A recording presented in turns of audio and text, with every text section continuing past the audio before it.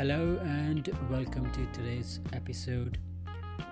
आज के इस एपिसोड में हम बात करेंगे कि आइल्स राइटिंग टास्क 2 का जो एसे होता है उसके कितने पैराग्राफ्स होने चाहिए, जहाँ हम लिख सकते हैं कितने पैराग्राफ उसमें हम डाल सकते हैं। देखिए, हर एक एसे में एक इंट्रोडक्शन और कंक्लूजन तो रहेगा ही, तो ये तो 2 पैराग्राफ्स हो गए अपने आप में। और बॉडी में कितने पैराग्राफ्स होने चाहिए, ज़्यादातर उसी विषय पर हम बात करेंगे आज के इस एपिसोड में। आइल्स राइटिंग का एक मार्किंग क्राइटेरिया होता है कोहेरेंस एंड कोहेजन, जिसके 25% मार्क्स होते हैं आपके टोटल मार्क्स में से। तो ये कोहेरेंस और कोहेजन का मतलब होता है कि आप अपने आइडियाज़ को एक दूसरे से कैसे लिंक करते हैं और पैराग्राफ्स में आप कैसे बनाकर कैसे ऑर्गेनाइज करते हैं अपने आइडियाज़ को।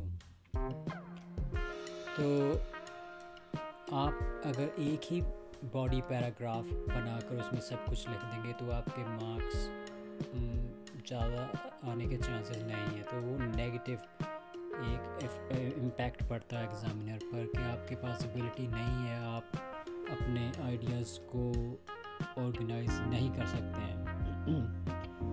तो कितने पैराग्राफ्स होने चाहिए बॉडी में, ये आज की हम अब बात करेंगे इसके बारे में।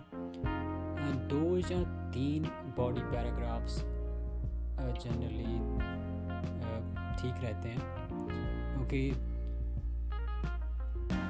पैराग्राफ्स का मतलब होता है कि उसमें एक वो जो एग्ज़ामिनर देखता है कि उसमें आपका एक मेन सेंट्रल आइडिया होना चाहिए और बाकी के जो उसमें पॉइंट होते हैं वो आपके सेंट्रल आइडिया को सपोर्टिंग पॉइंट्स होंगे। जैसे कि आपको कोई एग्जांपल देनी है जहाँ कोई छोटे छोटे पॉइंट आपके मेन पॉइंट्स को मेन आपका जो आइडिया है उसको सपोर्ट करने के लिए उसमें होने चाहिए। तो एक पैराग्राफ में एक ही सेंट्रल आइडिया होता है और होना भी चाहिए। इसी चीज़ के आपको मार्क्स मिलते हैं। एग्ज़ामिनर यही चीज़ देखता है कि आप एक से ज़्यादा आइडियाज़ एक ही पैराग्राफ में तो नहीं ऐसे डाल रहे हैं। तो अब जब आप पहले क्वेश्चन पढ़ते हैं तो आप देखिए कि आपके कितने आप उसमें आइडियाज़ लिखने वाले हैं और उसके हिसाब से आप डिसाइड करेंगे कि आपके कितने बॉडी पैराग्राफ्स होने वाले हैं। अगर आप पहले से सोच के जाएंगे कि यार मैं तो 4-5 पहरे लिखूँगा और या 3 लिखूँगा या 2 लिखूँगा, इससे बेहतर है कि आप क्वेश्चन को पढ़ें और फिर डिसाइड करें कि आपके पास कितने पॉइंट हैं